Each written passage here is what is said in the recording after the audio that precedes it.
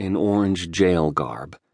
She sat at the table in the lawyer's consultation room, only a shell of what she'd once been.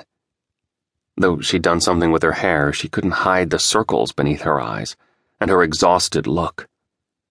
She obviously hadn't slept. Her eyes that sought mine each time we met to reconnect didn't flicker in the smallest bit, as had been the case last night. Distressed though I was by the trouble she was in, what disturbed me most was my sense that something inside my friend had died. Her demeanor did little to hearten me. Perhaps it was my emotional vulnerability at that moment, but I wanted my connection with Lucy that we'd always had. Hopeless or not, I had to try. "Luce," I said, sitting down across from her, "before we talk about your situation," her frown deepened as I spoke, "I need to know something. Do we have to continue behaving like we're strangers? I'm here as a friend, and I want to help. You know that." Vehemently, she shook her head.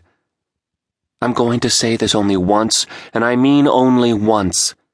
If I have to talk about this again, you'll have to go and I'll have to find someone else. You're here, not as my friend, but as the only man and attorney I can trust. What I want is your help to get me out of jail long enough to arrange for the future of my children. That's all. Do you understand? That's all.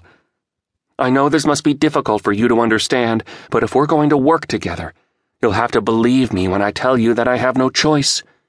Ludicrous as this may sound to you, the last thing in this world that I need at this point is the sympathy, and very frankly, the nosiness of well-intending friends. If you're not willing to work with me on this, then the last thing I'll ask you to do for me is to recommend a criminal lawyer I can count on. Are we clear on this?" The last thing I'd do would be to turn my friend over to an attorney, who, in light of Lucy's intransigence, might advise her to bargain with the DA for her life. Had I done the right thing? Or should I have stepped back and allowed matters to take their course? Not an issue, really. If I had it to do again, I'd intervene just as I had on the weekend. More important to me at the moment was how we'd ever reach this point. The ideal couple with a handsome child, people 20 years ago would have said. No way they'd fail. Pete claimed that the blame was mine because of my refusal to be a devoted mother and a proper spouse. For me, it was my husband's determination to rob me of my independence and wear me down until I became his 1950s-style wife.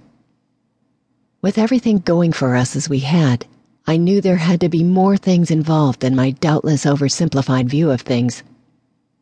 I no longer knew who I was, but I did remember who I'd been. What mystified me was how the young woman I recalled had not foreseen the obvious, that the man she'd fallen for wanted a housefrau for a mate, rather than the social, independent female I was. How could I have allowed someone to steal my identity that way and turn me into the codependent weakling I'd become? As I poured my second cup of tea, I wondered if there might not be a way to get more clarity on some things. For reasons that have always remained a bit of a mystery to me, I began a diary in my late teens. Except for a dry period of 2 years, I kept it up until a week ago. I should be able to resurrect a lot of things. Important things that took place during the last 2 years that might help me understand how we could have ended up where we are. And I'd have the benefit of confirming it if I'd been the young woman I remembered myself to be. I'd have 6 volumes to go through. Mostly trivia and junk. But there had to be some things worthwhile in there.